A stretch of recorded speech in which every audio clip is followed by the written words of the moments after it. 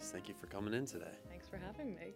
I'm excited. First podcast ever? First podcast ever, yes. What do you think of our setup in here? It's different. I feel kind of like I'm in air traffic control or something with these headphones. Well, once you get used to them, it's nice because you can fully hear.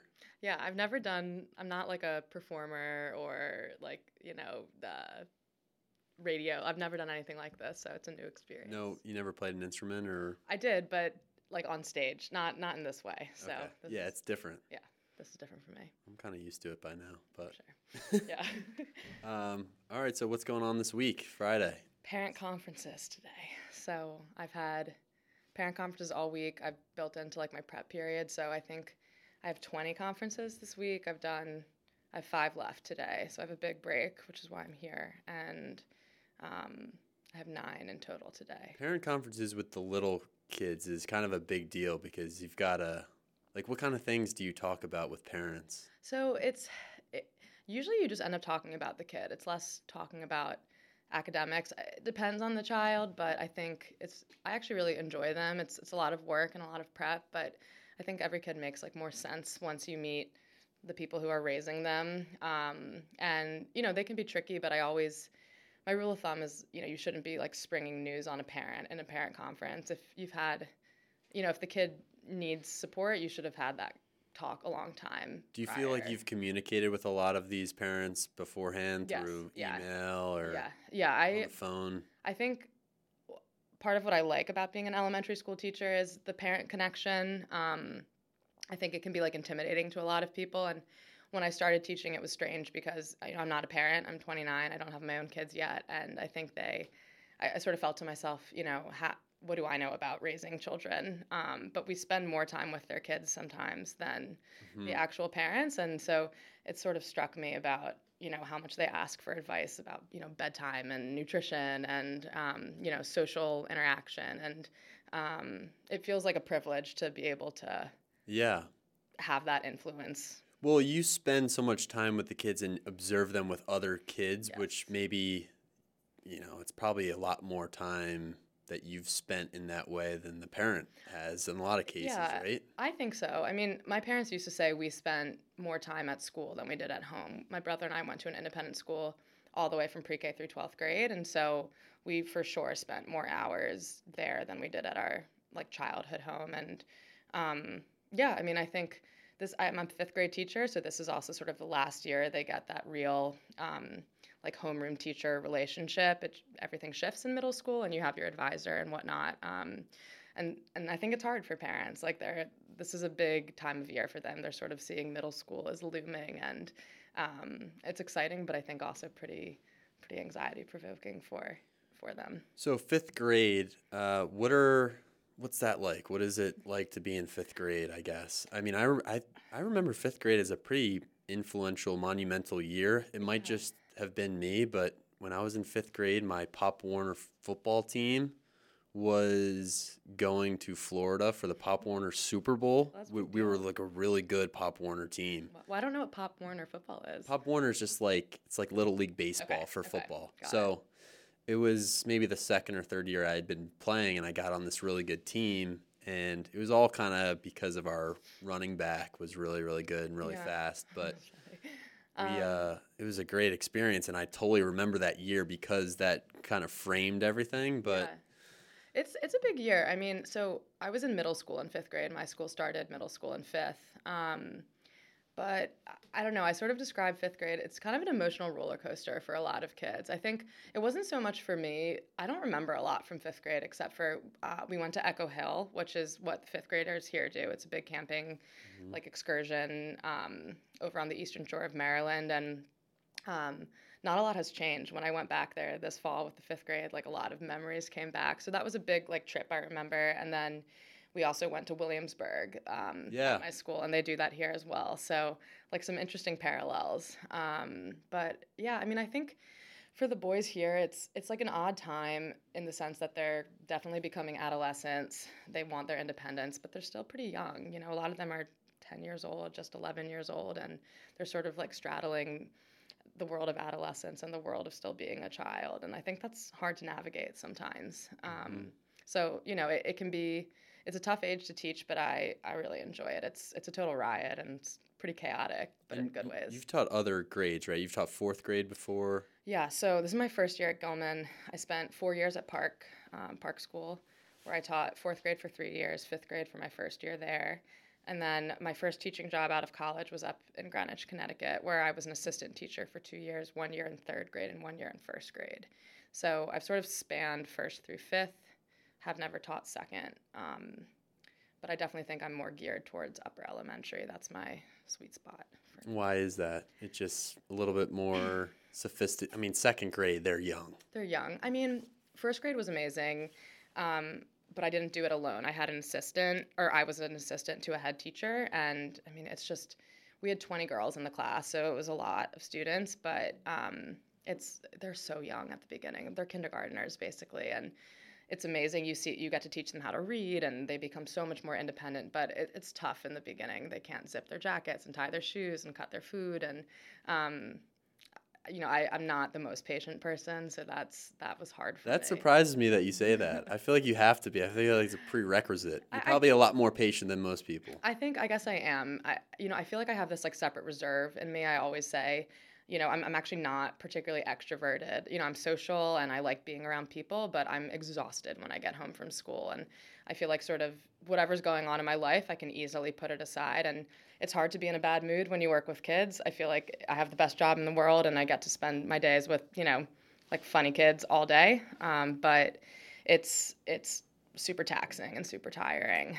I was thinking about that because a lot of people in their jobs outside of, I just know the world of teaching, they get home and they want to do something social. Like they want to go out on a Thursday night, definitely a Friday night. You want to go out. By Friday, like tonight, I'm psyched to just do nothing. Me too. I have no plan. Like my Fridays, I'm usually in bed by 9:00, and I just like need that time alone to recharge. I think a lot of my friends who don't teach, they sit at a desk all day. They're not interacting with people, and I couldn't imagine doing that. But it definitely means my weekends are usually a lot less socially packed than the average person. Yeah, because we're on all the time. We're always in a conversation with somebody. We're always, you can't be half speed teaching because you're talking to someone. You're trying to figure out an issue. You're not just in a cubicle or kind of behind the scenes. You're actually face to face with people all day long. Yeah, no, it's pretty. I think I didn't realize that before I started to teach, and I'll never forget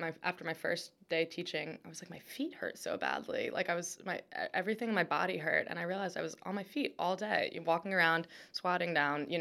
It's constant. It's just constant motion, and I think I like that. About elementary, I would never go older, but it's challenging for sure. So did you always want to be a teacher? So it's funny. My dad's a doctor and my mom is a social worker. And my parents used to always say, like, Elise, you're not going to be in the helping profession. Like, you just don't have a lot of patience. I'm a very empathetic person, but I was like a pretty tough teenager. And they used to sort of joke about that. And in college, I did every summer work for this company called Overland, which is like an outdoor travel company for 4th through 12th graders. And I loved it. I thought that maybe I would ultimately do like wilderness therapy of some sort. I was a psychology major. And then I thought about maybe doing like City Year, which was an AmeriCorps program. And I kind of fell into teaching. I didn't think, I had never counted it out, but I'd never really considered it. But I had a friend who was looking at jobs senior year, and she found something through Carney Sando. Mm-hmm. It was an assistant teaching program in Greenwich, and I'd never really heard of Greenwich, Connecticut. I had no connection to it, but it seemed like a cool gig, and they paid for part of grad school, and you got exposed to a bunch of different grades. And I knew I didn't want to be in like New York City, and I knew that New York had all of these kinds of programs, and so I was like, well, I guess I'll apply to all the schools in Greenwich. So I applied to Greenwich Academy, Brunswick, Greenwich Country Day School, and ended up getting a job at Greenwich Academy. And I feel super lucky. I think I'm pretty good at teaching, and I really love it. And I really can't imagine doing anything else at this point. So what was Greenwich Academy like? Because that's all girls, right? So you're at an all-girls school for how many years? Two years. Then you went to Park. Yep. And then Gilman, now all-boys school. Yeah. So I've liked all of them. I think Greenwich Academy, it was my first teaching experience, and it was an amazing place to work. They treated you very well. I mean, you got breakfast and lunch every day, Good food. super good food. I mean, we would bring containers and like bring it home for dinner, Mm. stuff like that. And it was a lot. I was going to grad school at night, teaching all day. It was my first 2 years out of college, and it was busy, but I'm still close to the two women I worked with as my head teachers, and I credit them to a lot of what they taught me how to become a teacher in a lot of ways. So were you going to grad school in the city? Yeah, so at Greenwich Academy, you could either go to Bank Street, which is where I went in Manhattan, or a place called Manhattanville, which was in Purchase, New York, up in Westchester. And so a group of us would commute in once or twice a week to the city. We'd actually drive. It was easier than taking the train because we'd have to get to class by 4 or 4:45. Sounds I like a think. nightmare. Yeah, it was crazy. It was crazy when you think about what we did, but it was so much fun. There were a ton of young teachers. We all lived together. It kind of felt like an extension of college in a lot of ways. But I wouldn't have done it differently at all. I finished my degree in 2 years and was ready to leave after 2 years and have a classroom on my own. So I think they did its job for sure. But it was a very busy time. What was the degree? Is it elementary education? So general childhood education, first through sixth.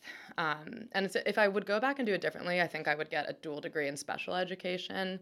But I've only worked at private schools, and I think I was under the impression that that degree wouldn't be useful in a private school, which is completely false. I'm realizing, so many kids have different learning needs, and we were required to take one special needs or special education course. And the biggest thing I took away was that, all students benefit from accommodations, right? And if, the best teachers, you don't know which kids are getting accommodations because they find ways to weave them in for every child. And that really resonated with me. And I think that would be an area, I think, if I would continue my education, I'd probably learn more about, because I feel like it's always relevant. And, at all three schools I've worked in, there have been kids who've had definitely significant, learning needs. So what do accommodations look like in the lower school? I mean, I know in the upper school you can have more time for a test, or the teacher is aware that you have ADHD and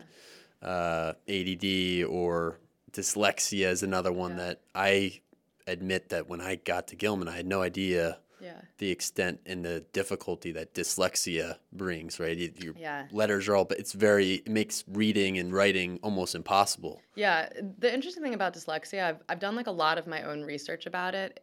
If you can intervene early, kids have a really good chance of, being back on grade level, being a successful reader and writer. But I think there's a big shift right now going on in teaching literacy and teaching kids how to read. And it's sort of moving from this like whole language approach where you look at words and you memorize them, to really focusing on the sounds and phonics and all of that. And so I know the lower school at Gilman is doing a lot of sort of overhaul in terms of how they teach reading and writing and phonics, and it's really good stuff. But in terms of accommodations, I mean, extra time, a lot of kids, will end up qualifying for that. Something as simple as like more space on the paper, or graph paper or grid lines to help kids line up numbers. Voice to text for kids who are dysgraphic and struggle with that physical act of handwriting is a big one. I mean, technology is amazing. There's so much out there that even I don't know about. But those are definitely big ones. Taking tests in a reduced distraction environment. So we just had ERBs, which are like the lower school, standardized tests. I remember taking them growing up, and so there's a bunch of kids who will go into a quieter room, or they just have sort of extended time and just sort of less distraction, basically. So how is the handwriting in the lower school? So I've been super impressed coming to Gilman. Part of why I wanted to come to Gilman was I wanted to be in a school where I felt like there was a little bit more of a focus on foundational skills. Park was amazing. It's like progressive education through and through, and it's very child-led, which I think can be fantastic. But sometimes I felt like there wasn't enough of an emphasis on direct instruction in terms of like the most basic things, handwriting, spelling, things like that. So the handwriting at Gilman, I've been very impressed with it. A lot of the teachers who've been there for a long time, they're like, oh, this handwriting's, not great. The kids who come in from Calvert have really good handwriting. They have like the Calvert script there. But right now, handwriting's taught explicitly up through third grade. So starting in second, they learn cursive. And then in third, they learn uppercase cursive letters. And then by fourth grade, they really just, I don't know many teachers who say you must write in cursive in fourth and fifth grade. I don't really care as long as I can read their handwriting, which sometimes I can't, and they have to go back and do it again. I'm curious why people teach cursive. So there's actually a lot of research. I don't know how many like actual schools have adopted it, but that you should teach cursive first, which is interesting. And if you think about it, it makes sense. So there's less, you start at the same place on the line when you're for all cursive letters, I believe. You're not picking up your pencil each time. So for kids who struggle with fine motor, like the fluidity of it is actually it's can be a lot more helpful. And for kids who struggle with reversal, so B's and D's and P's and Q's, cursive can eliminate a lot of that. So I know in Montessori schools, they actually, I think, teach cursive first. And there is sort of like this school of thought that, especially as students are learning to blend sounds together to go from, like at to cat, the cursive helps you, since it's sort of like that connected text, if that makes sense. It's supposed to help in that. So I don't know. I would love to do like a case study on a kid and just teach them cursive, before they know how to write and see. I don't know, maybe on my own kids someday I'll teach them cursive first. Yeah, I'm kind of, I mean, this is an interesting week to do this podcast because I'm kind of disillusioned with a lot of things that we commonly teach that I think are important because of ChatGPT, which I've had a couple honor cases with people. I mean, it's so easy, and it's like, it will write a 5-paragraph essay for you in 0.2 seconds. And if that is going to be the future and, what Google, it's going to be Google. It basically is. Right. And so I'm like, oh, maybe we need to go back to like notebooks and blue books for essays. Yeah. Where I went to college, in a lot of my classes, we weren't allowed to have computers. I went to Kenyon College, which they have a really big English department. And this wasn't even in English classes, but a lot of my professors were like, and this was in 2012 to 2016, so not that long ago. They were like, nope, you have to take notes by hand, which is interesting now that I think about it. Well, I've heard that is a really good way for people to learn how to just learn material, to put it pencil to paper instead of, some people would come to lecture in college and just bring their computer and type everything that the professor says, and you don't actually listen to anything. You're not listening at all. So, yeah, it's interesting. I mean, I think it depends on your learning style probably, but, with fifth grade, we're trying to teach them how to take notes, and it's a hard skill to learn, and it doesn't just come naturally to people. It's so easy for us, but you realize when you teach younger kids, like how much has to be explicitly taught.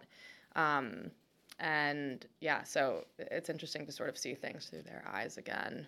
That's part of what I like about it, I think. One thing that I love when I come down to the lower school, I come down to this, I think, second or first graders to read sometimes. And I just love the little tricks that the teachers, like Dia Matthews is so good with, like turning out the lights or clapping and getting everyone's attention, which is unbelievable. Because no one teaches you that in grad school, right? It's not like in grad school, I didn't have a class on classroom management, but so much is just watching and listening, and I feel like the best teachers copy. They look at teachers who they admire, and they sit in and they observe, and that's how I learned a lot of, what I've done, and it feels so second nature to me, but I know, right, if you're not used to doing that, call and response and, little chants and whatnot. Dia's amazing, though. We're next to her kindergarten class, and just how she structures the kids going to the bathroom. She has them do frog hops to the bathroom and like push-ups and then go to the bathroom and then sprint back. That's tough with that age. So you have a lot of tricks up your sleeve. So in terms of classroom management, how do you kind of get the class back on track? Because fifth grade, your mind is wandering all over the place. You got to get up. You need to move the body. Yeah. I think the lower school does an awesome job just doing laps around the campus to get some energy out. The scenic route is what they call it. I love the scenic route. They do a lot of the scenic route. I mean, I think it's part of it is right. They come in at 7:30 in the morning and they go right out to recess. So you get a lot of kids who've come and already run for 30 minutes. I mean, they come in sweaty in fifth grade in the morning and they smell, and so that definitely helps them focus. But I think from a management standpoint, the most important thing is at the beginning of the year being so deliberate and so intentional about, your community rules, your expectations, and even if it seems silly, like practicing them. And I did that with fifth grade this year. Like, let's practice, coming in the classroom, and let's practice going to the rug, and let's practice. I mean, it's mind numbing at points, but they need it, and they need just the repetition and the routine. And they're not quite old enough that they think it's completely stupid yet. And then you have to revisit, after breaks are always a tough time. They seem to forget everything, Mm-hmm. from just a management standpoint. And then I haven't quite mastered this yet, but like just the look, I feel like, Mr. Schloter, who I work with, he's like a legendary fifth grade teacher. He can just look at a kid and they immediately, sort of snap out of it and start doing what they're supposed to be doing. But I don't know if I have that, that power yet. That will probably come. Maybe one day. We'll see. Yeah, I like the scene. I mean, I think a lot of the things that you do in your lower school classes probably apply to the upper school. I mean, Yeah. sometimes I just have my students go on a lap and talk about the reading. Like, Yeah. just you need to move. Like, I couldn't sit in a class. Our classes are 80 minutes times So 3. long. Gosh. By the time you get to third period, you need to move your body, get some blood flow going. Yeah. So, One thing I think is so neat is that the upper school snack cart. So we eat lunch at 10:45. I call it brunch to my class because it's just ridiculously early. But I think that's also so important, like eating and fueling. And I always give them snack time, which some people say, oh, in fifth grade, do they really need that? But they do. I mean, they're growing rapidly. After every break, they're inches taller. And I just think I would much rather take an extra 10 minutes to let them play outside or to eat or to just get out their chatter, and it just pays off because I think they're so much more productive in their actual working time. And I feel like lucky to be at a place where that's allowed.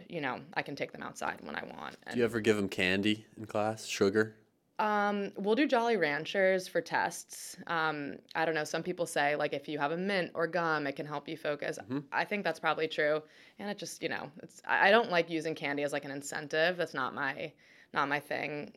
And I know sometimes you have to do incentives, particularly with younger kids. But by fifth grade, I'm like, I'm not going to reward you for expected behavior. That just isn't sort of how I roll. Yeah. Well, one thing I like is Lightning, the tennis coach. I help him with his camps in the fall, Yeah. and he uses points for incentives. So he keeps a log of all the kids' points. Oh, you lost a point. Oh, you're going to lose a point if you do that again. Yeah. And it's just the best because at the end of a given day of tennis, you see all the little guys crowded around to see who has the most points and how many did he lose today, how many. Yeah. No, it's good. I mean, I think also I've realized at Gilman, like competition is just much more acceptable. And I like that. I'm a competitive person. I think when I was at Park, it was a much different vibe in terms of competition wasn't valued in the same way. And I think, I've realized with boys, it's really helpful. You make everything into a game and they think it's fun. Even if it's, who can pick up the most pieces of trash off the floor when we're cleaning up, and even that, and they're always like, well, what's the prize? And I'm like, a high five, and that will still motivate them. So I think, they think it's a little bit silly at this point, but they're still sort of buying into it, and that's been fun to be here for that. Yeah, who doesn't love that? I know. So tell me a little bit about tennis for you, because you're a tennis player, you played in college. When did that all start? When did you get into tennis? So I was thinking about this because I figured you'd ask. I don't really remember. I didn't become particularly serious about tennis probably until I was maybe 12 or 13. I was like a very underscheduled kid. My brother and I did like a tennis clinic once a week. We went to Hebrew school once or twice a week, and I had a piano lesson like here and there. So we did a lot of just playing outside, and it was not like you see today with just super overscheduled kids. I think at some point, obviously, we both started taking it more seriously. And we grew up in Annapolis, and there just weren't a lot of kids who played competitive tennis in Annapolis. So we made the decision to move to, not to move houses, but to start playing up in College Park. They have a huge tennis center called the Tennis Center at College Park, and we would go up there 3 times a week. It was 45 minutes each way, and it was a big commitment, but it was important to be able to play with better kids. So that was probably around 7th or 8th grade for me, and I did that through senior year. And at some point, I don't really remember when I decided, I think I want to play in college. And my guess is that was probably around ninth grade. And So older brother? older brother, yeah, Older he's brother. 3.5 years older. So did you play him a lot growing up? Did We that would, competition fuel you a little bit or no? it just made me behave really poorly. He brought out the worst in me, I think, on the court. And his playing style never matched up with mine. I like to play and hit the ball really hard. He was all about like making as many balls as possible. So it would just drive me crazy. And we would sometimes go out, our dad would like feed balls to us or just go out and hit with us a little bit. And it always ended usually in like tears on my end. It was not great for our relationship. We did better at ping pong. But even that, from pickleball, I'm pretty competitive, and so it would be tough for me to lose, and I didn't like that. We did though, play on our tennis team together. It was a co-ed tennis team at our high school, and so my freshman year, my brother was a senior. He played number one. I played number two. So that was like a fun experience. But we never, really challenged each other like in a true match. Was the co-ed tennis, is that in the fall or the spring? In the spring. That's the worst part about tennis for me is Yeah. that it's in the spring. I know, with lacrosse. Yeah. Well, and it's interesting. I think in Annapolis, how they did it is the girls' teams played in the fall, the boys' teams played in the spring. And I went to a small school called the Key School, which it's in the MIAA, it's in the C Conference. So we never played Gilman in sports, but some of the other schools around here we did. And for some reason, there was just never enough kids to have single gender teams. And so, my brother would be playing girls, I would play boys. It was just sort of what we did. It was always kind of interesting. Yeah. So there must have been something about tennis when you first started that you really liked about it, and it's such a lonely sport. So lonely. I was just talking about this yesterday. It's incredibly lonely, and I don't know if you watched the documentary Breakpoint. Did we talk about Couple this? episodes. Yeah, so that just like it reminded me just how tough it is. But I don't know. I think, part of me, I think there's part of me that likes being alone out there. Although now that I'm older, I see just like such a value in team sports, and I really feel like I missed out on that. College, obviously, it was a team aspect, but it's still different. You're still having to directly compete against your teammates for a position on the team. I mean, all throughout the season, you're having challenge matches. Like, it can be really cutthroat. But I do think there's something nice about, like, only you're to blame. I mean, it's a little different in doubles, but if something goes wrong, like, you can't put the blame on somebody else or say, oh, it was the team. Like, it's all on you, which I think is almost easier pill to swallow than letting someone else down. I don't know. I think the reason I like tennis so much, and this is maybe why the Breakpoint, I've only watched a couple episodes, but I'm going to really get into that show when I have time to watch it, and why Kyrgios is, I love Kyrgios. I'm not a fan of him. I think it's just, and this is interesting, maybe you could comment on this because you studied psychology, but I think it's cool just to break down the inner game of tennis, the mental component, and like why. I think Kyrgios is relatable because you do feel, most people do feel like that. They don't act it out like he does. Yeah.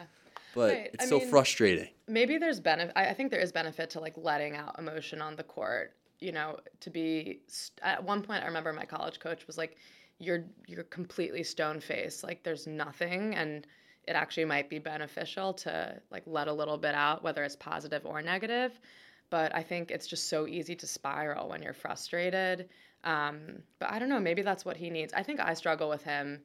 Just, he could be so much more successful if he just took it more seriously. But I guess if he's okay with what he's doing, then I don't know. It's his career, it's his life. But the behavior on the court kind of puts me off a little bit. I don't know. My parents are really big on like, if you throw your racket, you're off the court. Like if you curse, you're off the court. We're not going to pay for you to play a sport and buy you a racket and then have you smash it. It's, which a lot of kids do. So I think that was a challenging thing about tennis. And I almost have like a visceral reaction watching it as an adult. It makes me sick. In other sports, people just call that passion. That's true. Tennis is just it's... I don't know. It's like there's this old-fashioned element where you're sort of expected to be prim and proper, which no one ever really told me I had to be, but I don't know. I've always seen it as a sign of strength, as somebody who can control their emotions. But also, in life, it's important to let out your emotions, and I fully realize that as well. So I don't know, it's kind of an interesting double standard there. Do you have a favorite tennis player? Um, I don't watch a ton of tennis. I got more into it when I watched Breakpoint. I love Francis Tiafoe. So Francis played at College Park when my brother and I did. Oh, wow. Yeah, I don't think he would remember me now, but I certainly remember him. I mean, and he has a really interesting backstory. He was always younger than both of us and just, you know, constantly hitting against the wall, working super, super hard. He knew everybody's stats. You'd come in from a tournament, he'd be like, I heard you lost 6-0, 6-0, in that low level tournament up in Frederick, Maryland. I mean, he was on it. He was obsessed. And so it's been just really fascinating to watch him like rise into fame. That's so cool. Yeah. As an So you adult. kind of saw his work ethic. Yeah. It was pretty impressive. I mean, in his story, he basically slept at certain points on like a massage table in the back of the tennis center. His dad is an immigrant from Sierra Leone, and he has a twin brother, Franklin, who was also a pretty good tennis player. I think he played at like Salisbury. Mm-hmm. And but Francis just like really took to it, and I think a lot of kids sort of snub their nose at him because tennis is a pretty wealthy sport. He was sort of this kid who was always in like hand-me-down clothes and just sort of puttering around, and he surpassed everybody, and he always worked incredibly hard and had just like such a love for the game. Yeah, it's such a great story. It is. It's a great story. It reminds me a lot of this guy I grew up with, Mikal Bridges, who's on the Brooklyn Nets, and he was on the Phoenix Suns for a while, but he played on my middle school basketball team at TE Middle and barely got on the floor. Like, he wasn't in the starting lineup. We'd put him in at the end of the game, maybe if we were up, but he wasn't one of the guys. But he would be at the YMC every single day. Yeah. Every time he went to the Y, he'd be playing pickup. Yeah. All of a sudden, he shoots up, he gets big, he starts dunking, he's going to Villanova for basketball. Awesome. Now he's, I know. I think about that with my students because they love football, they love basketball, and I'm always like, I wonder which, I don't know if any of them are going to become professional athletes, maybe, but I just think being at a K through 12 school, it'll be interesting to see them sort of grow up and grow into themselves, and they're so proud to be Gilman students. They say, oh, I can't wait to play on the football team or on the basketball team, and I think that'll be really neat to be here hopefully long enough to see them develop into that. Mm-hmm.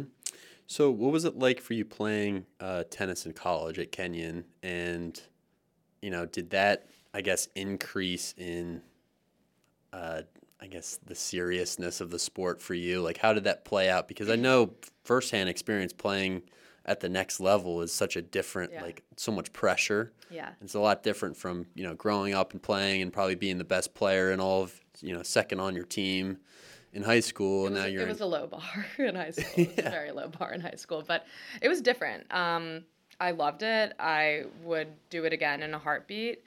It was also challenging and really complicated. I think the dynamics of being on, an all-women's tennis team, there was a lot of drama a lot of the time, a lot of, really competitive girls. And it was tough for me in the sense that I love tennis. I loved it.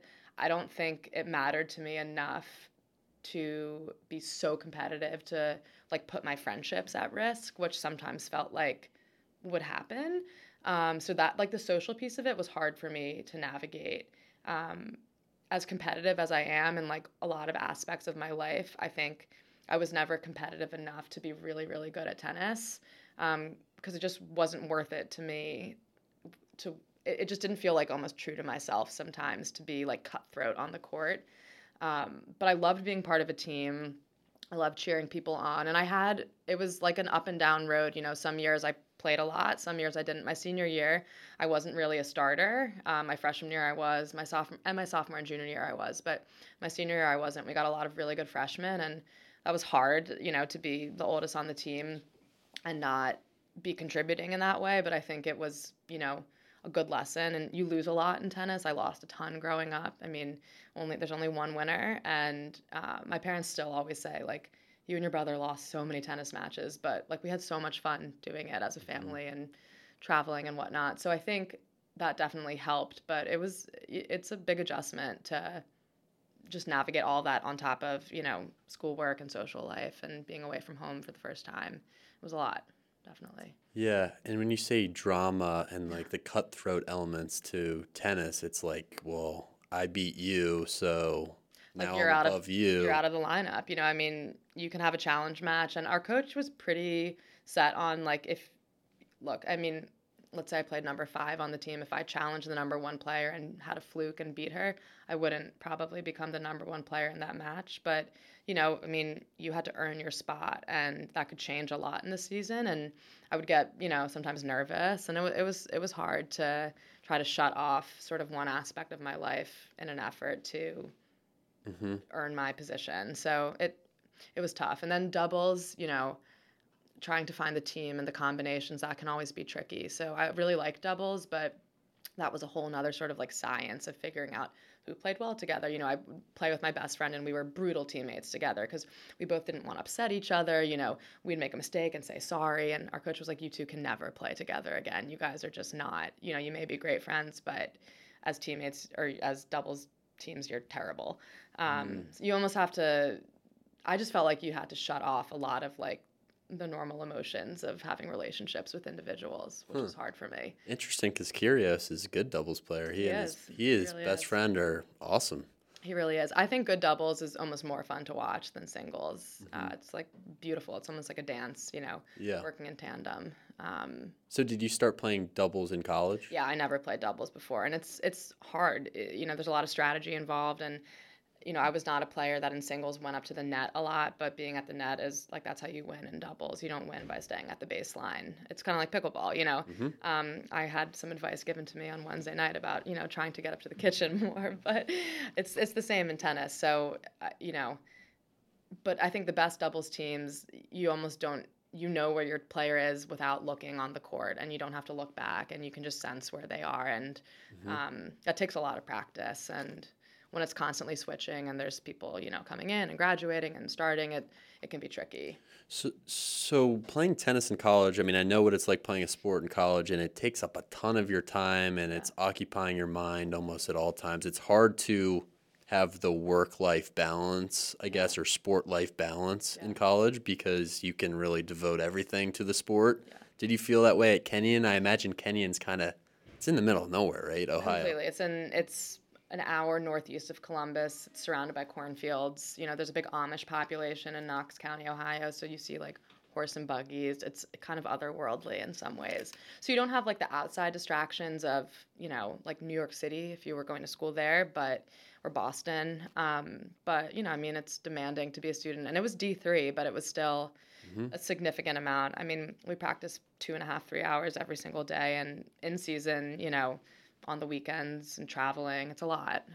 But I think most of my friends, my close friends, were athletes in tennis or other sports, and so everyone sort of figured out that you had to manage your time pretty well. And I was a tour guide in college too, and would always say, like, athletes typically actually get have higher GPAs when they're in season because it's true, I think, because they're just forced to manage their time in a much more efficient and better way. Yeah, you have a schedule created Yeah, for you. exactly. And once you get out of practice, you have to study or that's it. I mean, Yeah, I mean, my day was so, I would wake up if we had like morning fitness. You'd go, you'd shower, you'd eat, you go to your class, you go to lunch, you go to your next class, you go to practice, and then everybody showers, everybody goes to dinner, and everybody goes to the library. And it was, it was like a pack of us, but it was fun. I have a lot of good memories of that. why'd you choose to study psychology? Where did that come from? So my freshman year, I had no idea what I wanted to do. I took a bunch of different classes, and the beauty of Kenyon is you can do that. You have like distribution requirements, but it's pretty easy to fulfill. So I think I took a psych class, I took an econ class, I took an environmental science class, and a religion class. I got a C in econ. I had a really hard time with that. It was my first C, and it was jarring for me.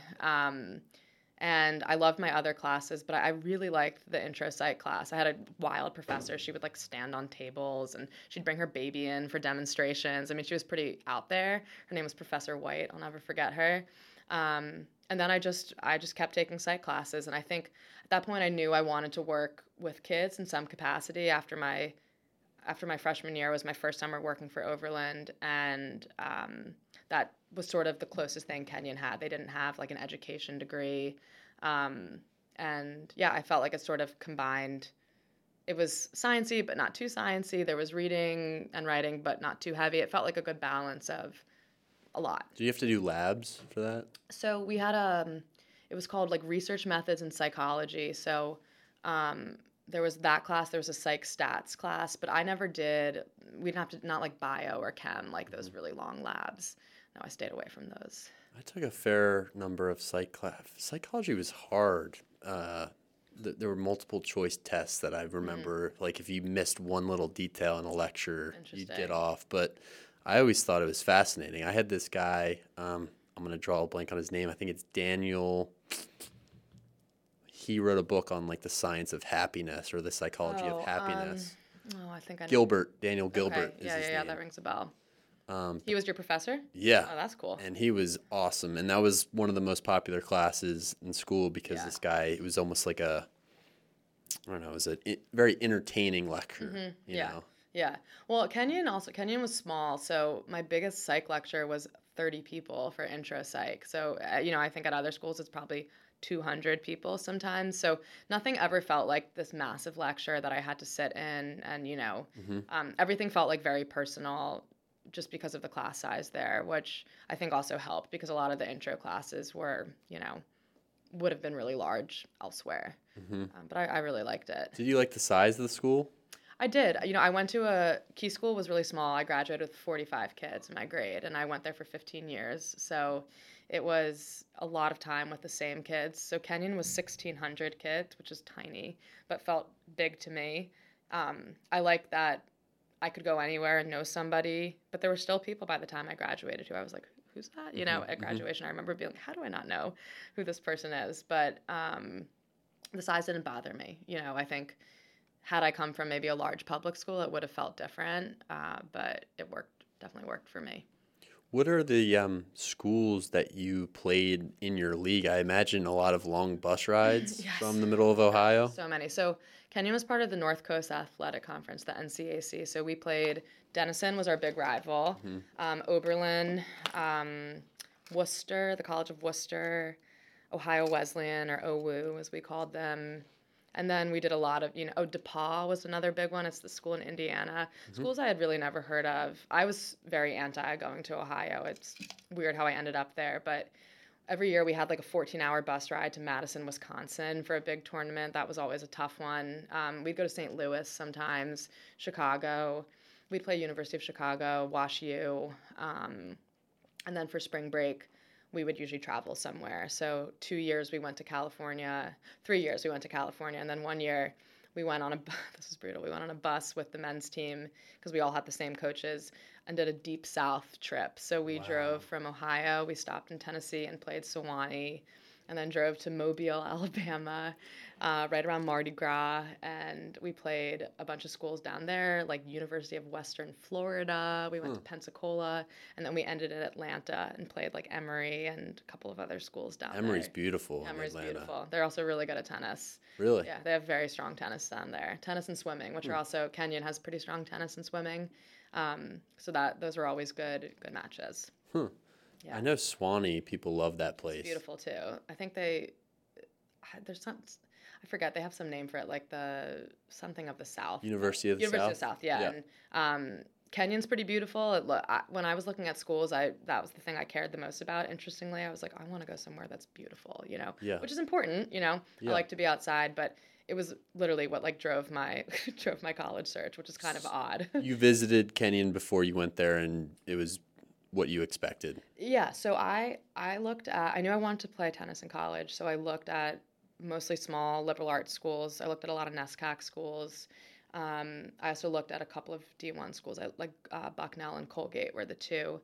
And my parents were like, what about the school Kenyon? And I was like, I don't want to go there. Why would I ever go to Ohio? A kid from my high school had gone there who was kind of just different, and I was like, everybody must be like him. And they were like, you need to relax. Just go give it a shot. And I liked it. When I looked at schools, there was never a place where I went to where I was like, I must go here. I didn't have that aha moment like a lot of kids did. Every school I went to, for the most part, I was like, I think I could be pretty happy here. And that kind of stressed me out because I thought I was supposed to have sort of that aha moment. And I loved the coach at Kenyon. I still talk to him today, Scott. He had a good relationship with him. I had a good chance of getting in there. And so it kind of just sort of came down to it. I was like, I think this is a good fit. I'll apply early, and I kind of want to be done with the process. by December of my senior year, I knew I was going there, and I don't regret it at all. But I kind of wanted to be done with it, honestly. The Yeah, college after 4 process, it years. was a lot.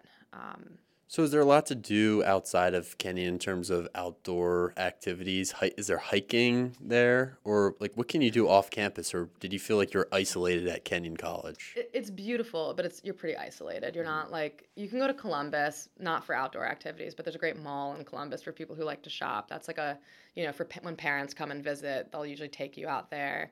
There's a beautiful river that runs through campus called the Kokosing River, so people can float down that in the summer and spring, which is nice. There's like running trails. There's not mountains. Hmm.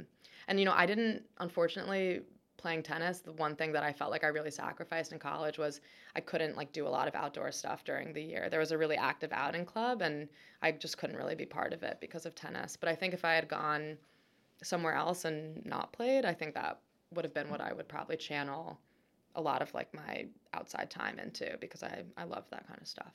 After you graduated, you got into that outdoor, what was, Overland. So yes. Overland So program. Overland, it's a company based in Williamstown, Massachusetts. So where Williams College is, and they go to a bunch of, they go to Ivies, they go to NESCACs, small liberal arts schools, and recruit for leaders. And I ended up applying for a job there, and it was wonderful. And I did that every summer. So after my freshman, sophomore, junior, and senior year, leading trips, and so that sort of like filled my bucket in that way. Um, but I didn't really get to do much, during the school year around that. So I saw you had Knowles. Did you do the Knowles program at all? So for Overland, I had to be wilderness first aid certified, so I did that through like a Knowles program. Okay, gotcha. Yeah, but I haven't done a Knowles trip. Um, I would love to at some point. Yeah, They have stuff for teachers and educators, which would be really cool to get a grant to do that yeah, at some point. But I haven't done a trip like as a student there yet. gotcha. Yeah, yeah. All right, well that sounds good. Yeah, I mean, the Overland program sounds like it kind of got you into. I mean, you knew you wanted to be a teacher, but I guess, Yeah, I think confirmed that for you. it was very formative for me. I love being outside. I think seeing kids in the outdoors is like a really interesting perspective. A lot of these kids had never, really been outside and camped before. And I guess over my time there, I started working with younger kids, when that's sort of like the entry level. You work with fourth and fifth graders who most of them have never been away from home before, never camped. It's tough. Hmm. And you're doing like local trips in New England, and then my third and fourth summers, I worked out west. So my third summer, I led trips in Colorado, and my fourth summer, I led trips out in Washington State and like the North Cascades. Oh, cool. Yeah, it was My beautiful. sister lives out there, and I Oh, still yeah. haven't Oh, you have to go. gone to visit. Go But in the summer is what everybody says. yeah, It's beautiful in the summer. Um, but yeah, I would love to go back again, like without children, and just sort of be able to experience it on like my own speed. But it was stunning out the there. problem is the travel. I mean, it takes forever to get there, and I always check the flights, and it's like I don't know if I'm gonna Yeah, pay that to go I for a know. weekend. That was the beauty of Overland. It's like you got paid almost nothing to work there, but you were getting basically free travel. You were working 24 hours a day, 7 days a week, but it felt so worth it to me. You're going to these places for free, besides the work, and it's a neat place to experience, or a neat way to experience travel. And it kind of reminds me of being at Gilman. Like it was always somewhat chaotic, and it's usually two young adults, a male and a female. I think now sometimes they have three leaders. It's changed a little bit, and then usually 10 to 12 kids. Sixth, seventh, eighth grade. It's a lot. You have a van, and you're sort of meandering around the woods for 2 weeks, but it was a lot of fun. First year at Gilman, seems like you're really liking the place. Mm-hmm. Um, what what have you enjoyed, I guess, about your first year? Just being in the lower school, and it's been a bit of a change from Park, but in a good way, it sounds like. Yeah, definitely. I think I could have been very happy staying at Park for the rest of my teaching career, but I felt like I was 28. I just want to try something different. It's the best way to learn. Gilman had a really good reputation, and I had tried all girls. I had worked at co-ed, so I was sort of drawn to the all boys. And I felt like when I was at Park, I just found it more interesting to sort of like deal with the complexities of teaching boys. So I've loved that aspect of being here. Part of me can't really imagine going back to teaching co-ed, just because I think it's really fun to teach all boys. I have a fantastic group this year. I love my class, and I was saying today to a parent, maybe you feel like some sort of allegiance with your first class, but they're like exceptionally kind and exceptionally sweet and exceptionally funny, I think, and so I adore them. How many boys are in one class? 15 usually. 15. 15. That's a lot to handle. It is. No wonder you're exhausted. Yeah, it is. It is, but I don't know. I think the special thing about being an elementary school teacher is like you get to create that little community, and um, conferences are fun because you sort of get to reflect back on the year, and like we've come really far. I'm always nervous in the beginning of the year to think like, are we going to form a relationship? Are they going to like me? Are people going to get along? And it takes like a lot of intentional work, but I think it pays off. We like, it's sort of like a well-oiled machine at times with chaos, but it's been wonderful. I think I really like it. So one thing I think is true about all teachers, but especially lower school teachers, middle school teachers who are on all the time, and you said you get tired really easily by the end of the day.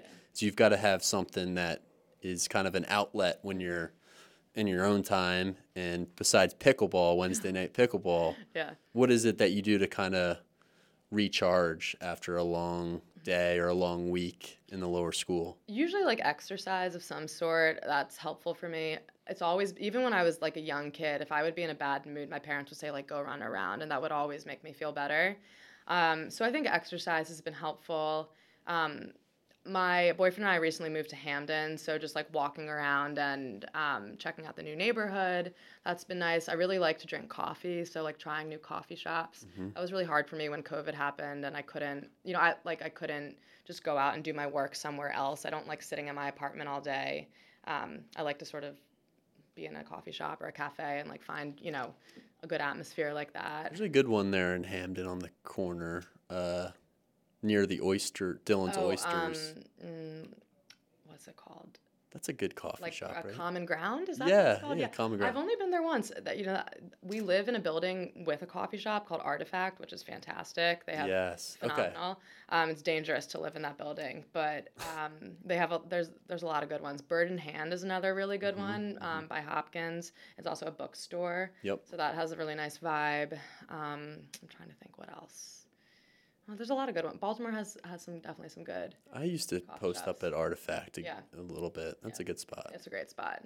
You can spend a lot of money there when I have a building discount, which is nice. Yeah, they don't give you a free refill, which I usually like. No, they don't. But if you live there, 10% off. Okay. So that adds up eventually. And you have that barbecue place across the street. That's a good spot. Blue Pit. Yeah. There's a lot of good food, a lot of good drinks. I like to cook. That's also another thing.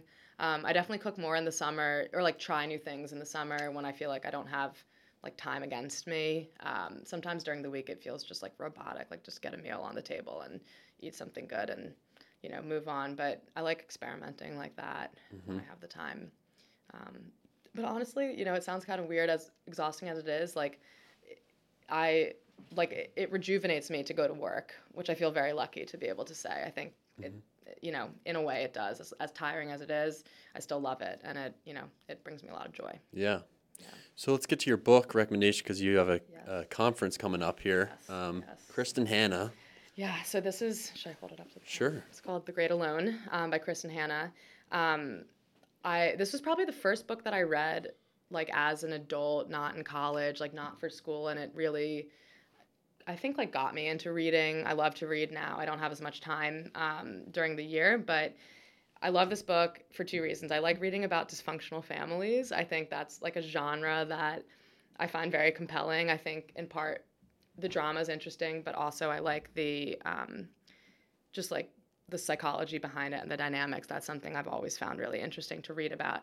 And then it's about this family that moves to Alaska into the wilderness. So it sort of has just beautiful scenery, and like I find stories with sort of man versus nature really compelling, and it combines the two things, I think, in a very good way. So I highly recommend it. So it's a whole family living in Alaska. Yes. So the dad's a Vietnam vet, and they have a 13-year-old daughter.